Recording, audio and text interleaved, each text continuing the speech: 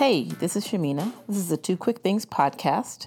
Thank you for joining me for another week. If you didn't notice, I took last week off because I didn't feel like recording.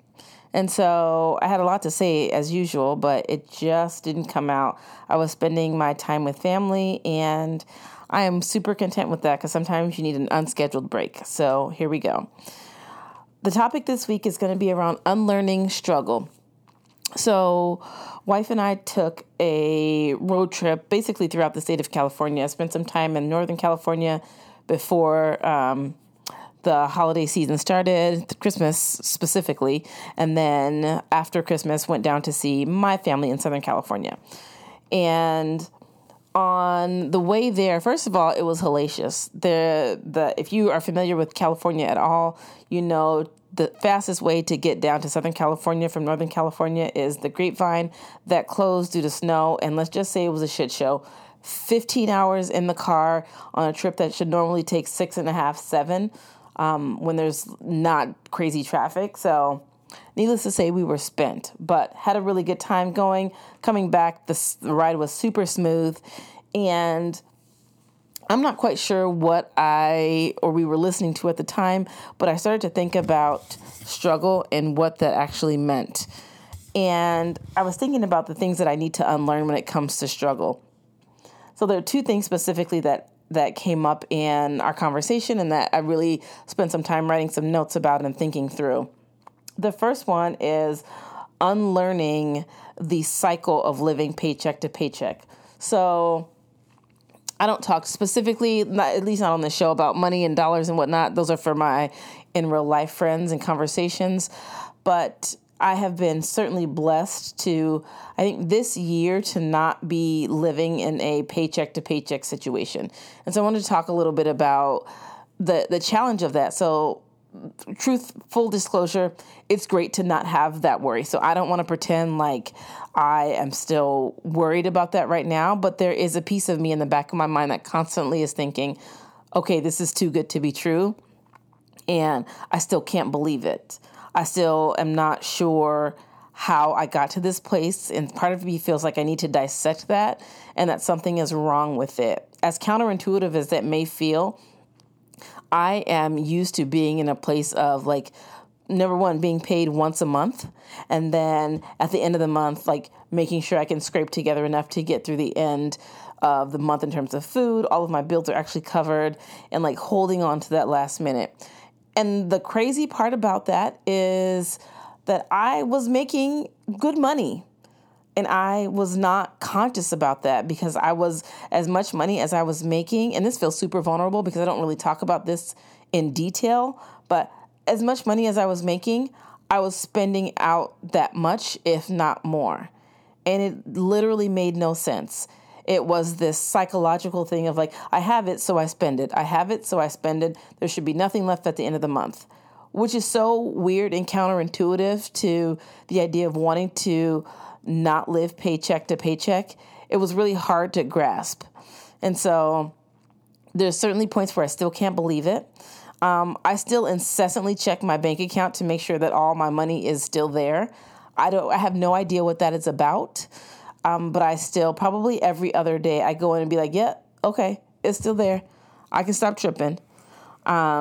But yeah, it's a weird thing of figuring out how to unlearn the habits around scarcity, because that's really what it is, of having at times grown up in spaces where like there wasn't enough, or the things that I knew to be an expectation now, like they weren't always there. So I want to say that it takes, it was a very intentional decision to move towards not living paycheck to paycheck. And I had to then reconcile with myself that I was the reason that I wasn't doing that. And I had to unlearn the cycle of I have it, so I spend it. So number one is an intentional decision. Number two, it required, in addition to those other things I mentioned about not believing it and still incessantly checking those things, those bank accounts, it required a lot of discipline. I had to figure out what I actually paid for and needed to do during a given month in order to then separate my funds to be able to pay down debt super aggressively. There's all these plans out there. There's YNAB, you need a budget. It's an app and it's super helpful. And I've talked about it on an episode maybe like a year ago or so ago. And I knew the tools. There's like the Dave Ramsey thing. You can snowball your debt based on the highest amount of debt or the highest interest rate. I knew all of those things and I had read about them so much, but I was doing nothing to get myself into a position to be able to aggressively pay down and to really sacrifice.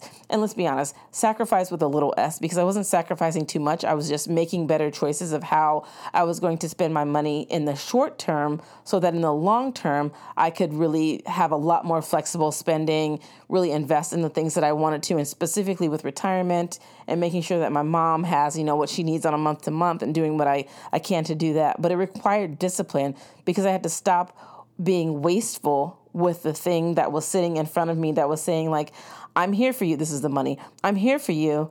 You don't have to struggle like you used to, or really not be as mindful. As long as you start to make those moves and those sacrifices and really engage in the act of discipline.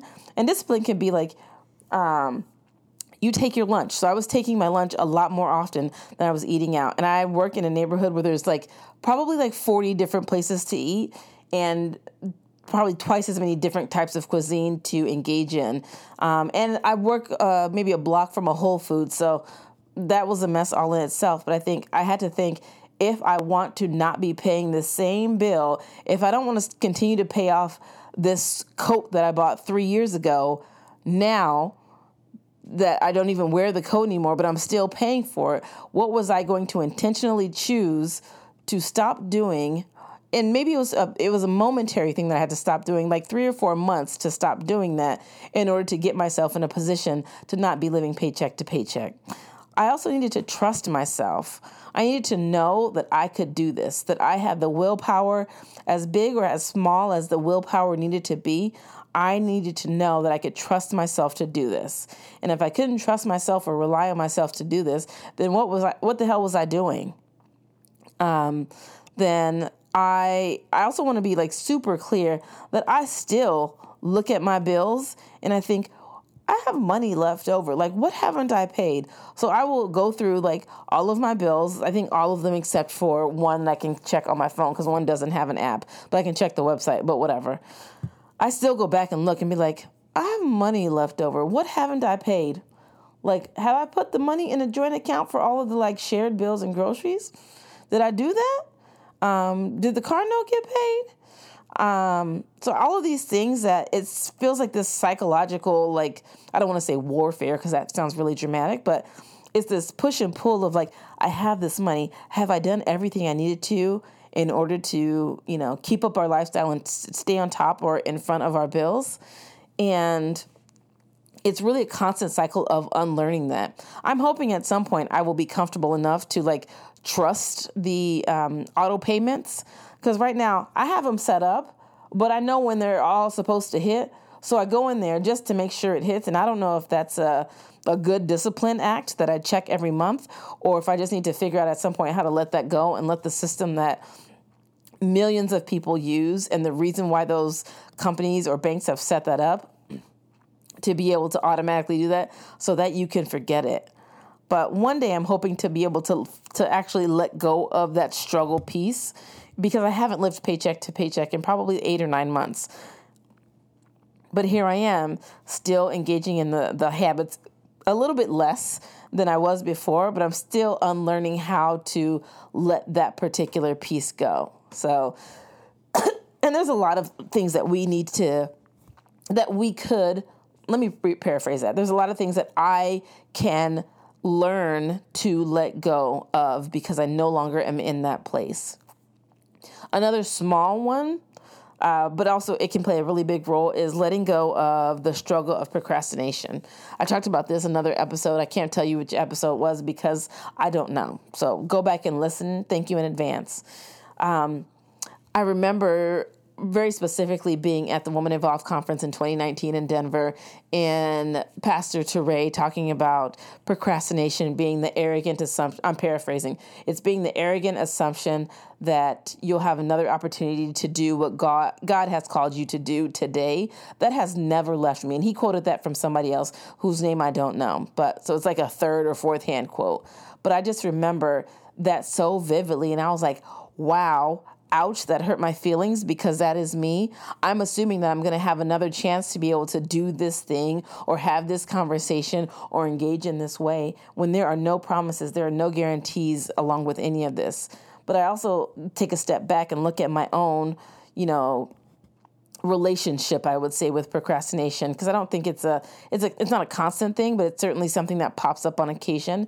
And my wife and I were talking a little bit earlier. If I can find the article, I'll certainly share at least the name of it. But, it says procrastination is an emotional regulation problem, not a time management problem. And I was like, no, it's certainly time management. And then I was like, that's a lie. Look at me. I'm covering up what I think is true. It's actually an emotional regulation problem. Because for me, I stopped and thought, I have a fear of success, which sounds weird, and I haven't really unpacked that. But I know there are times when I'm at work that I will make an excuse for not doing something because I put it under the guise of like, well, I work better under pressure, or I have more time to do that, or I'll do everything except the hard thing first. And I'm not quite sure how or why I have gotten into that mindset, but that's something that I am figuring out how to unlearn. And so I tried acupuncture, and I'm not sure, I can't recall if I talked about it. I tried acupuncture maybe a month or two ago. And when I tell you, first of all, it didn't hurt. So if you have access to acupuncture at maybe like a co-pays rate, which is what I have, so it was like $15 a visit, try it. It didn't hurt at all. I didn't see any of the needles go in because I was laying face down, but it didn't hurt at all. So give it a try. But after that, I was so focused. First of all, I was tired the rest of the day. Excuse me. So the lady told me, she was like, you're going to be tired the rest of the day, so don't have anything planned. Of course, my smart ass had a workout plan, but that's neither here nor there. But when I tell you the next 3 days after that, I don't know if I drank the juice. There was no literal juice with that, but I don't know if I believed in it so much that then I fell, I don't even say victim because it was a good thing. I fell into the mindset that I was so focused. I didn't procrastinate a single thing in that 4 days after I went to that first appointment. And I guess in my mind, psychologically committed to not procrastinating, because I was thinking, she told me some ideas and some questions to think about as I was going into my alone time in acupuncture. So my lady, she put all the needles in, and she asked me some questions to think about, and she left me in the room for 30 minutes. First of all, I fell hard ass asleep. But then I guess in my mind, there was a subconscious thing where I was like, I want to be so focused the next few days, because I had some major things coming up. And when I tell you I was on point with everything, my job was my bitch those next 4 days. I was out here slapping bitches and taking names. Bitches is, I don't put any sort of gender along with that. So put whoever you want in that category. I was so on top of it. I made myself nervous, because then I was like, girl, you so on top of this. You don't have any extra things to do. You can go home and not be thinking about this because you've done all that you needed to for today and half of what you needed to do for tomorrow. But it's working through this emotional space of really addressing things as they come up and not putting them off. Because what are you putting them off for? There's generally not a reason for it. I have found for myself, it is wrapped in a fear of something that I haven't been able to figure out yet. And the overarching thing is a fear of success, of doing things well, and then being asked to do more, or being asked to come in, present and show this in front of lots of people, which can be, nerve-wracking. I'm a good presenter in front of people, so that's not my concern. But it's just being we expect more of you, and more and more and more, and then it never ends. So that's something I certainly want to unlearn. is the struggle around procrastination and because it hasn't served me. I can't think of a single occasion where procrastination has served me. Yeah, I've got the stuff done. I've got the stuff done well, but it was more stressful than it needed to be because I could have chosen a different path with that. So those are two things in my mind of unlearning in terms of struggle. And so this will be my last episode, obviously, tomorrow. It's the 31st of December. If you're listening to this now, if you haven't, then I did this on the 31st of December of 2019. So as we enter into 2020, I want to leave a few things for you to consider, and then I'll give you my podcast recommendations. So here's a business tip.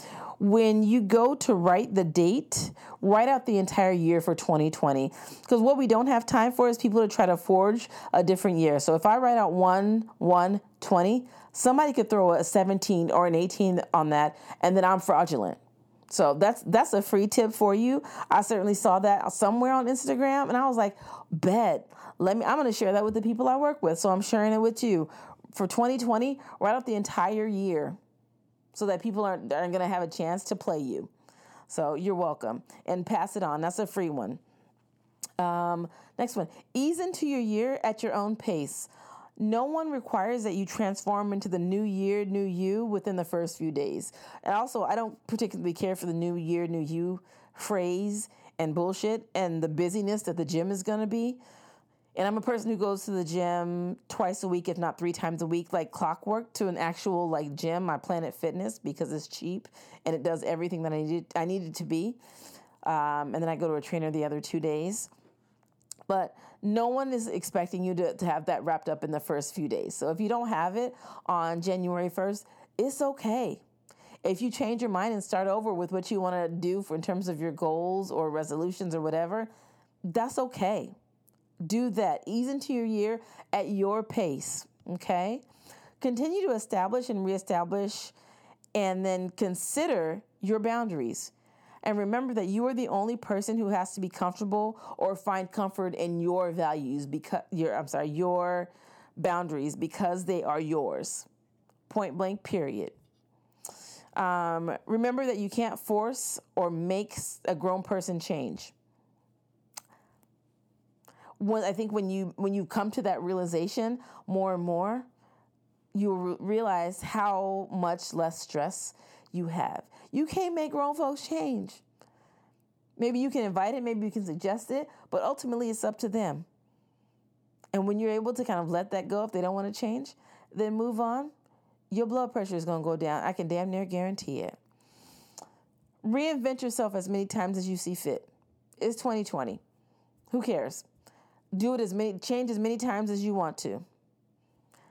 And let somebody say something about it. And then let them sit in silence, and you can move on from the conversation.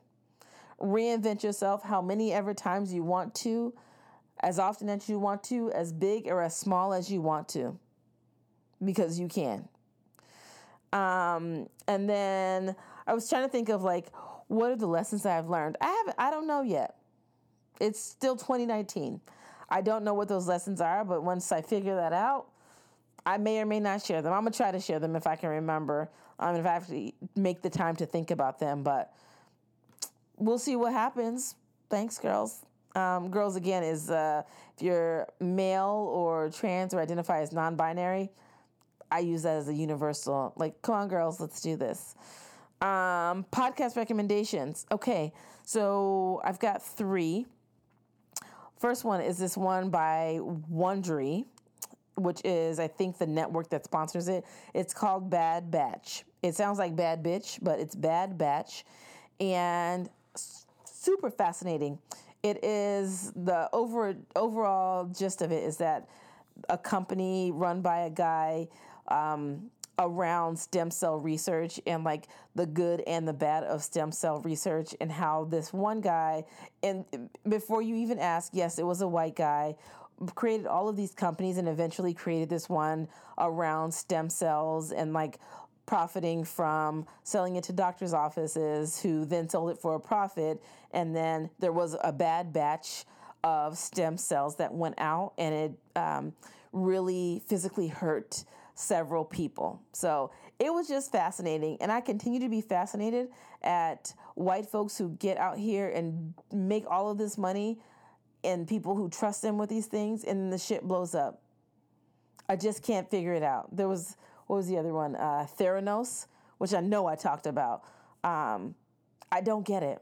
I'm not quite sure how you have the audacity, or some folks might say the caucasity to do that. I'm just fascinated by that whole thing. It was a really good show. It kept us captivated for, I think, the 6 or 7 episodes that it was. It was page turner if it was a book. Let's see. Second one is Strong Black Lead, but this version of it, or this season, was around comedians. And so I ended up listening to 3 in a row that were just really, really good. One was Sherry Shepherd, and then another one was Marlon Wayans, and then Kim Whitley. All fantastic. They were all really good and very interesting, and different sides of them that you just don't really hear about. And then I went back to an oldie but a goodie with Myleik Teele from the My Taught You podcast, A Girl's Guide to Buy a House. I think it was to buying a house. And it was just a good reminder as I think about, like, in the future, maybe wanting to be a homeowner, maybe not. And what are some things to think about? I think I listened to it a year ago or so when it came out.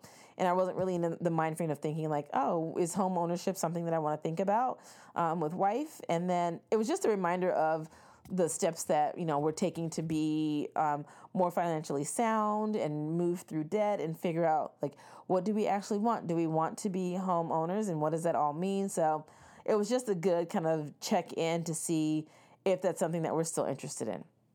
So that is all for this last podcast of 2019. Thank you so much for riding with me. We're about a year and a half into the show because it started September of 2018. Really appreciate all the support, all the love, sliding in DMs. I hope this continues to be something that you learn and grow from. If you have questions, or if you want to hear me talk about a certain topic or look into something a little bit deeper, let me know. Slide in my DMs. You can find me mostly on Instagram. If you look under the 2 Quick Things podcast, you will find me there. I am the host, producer, social media strategist, which, probably could use some work in 2020, but it's all me all the time. Thank you so much for listening. If you're listening now, you know where to find me. If not, I'm on Apple Podcasts, Google Play, Stitcher, Spotify, SoundCloud, and maybe one other that I can never remember. But thanks for hanging in thus far, and I hope you all have a great end to your year. Take care. Bye.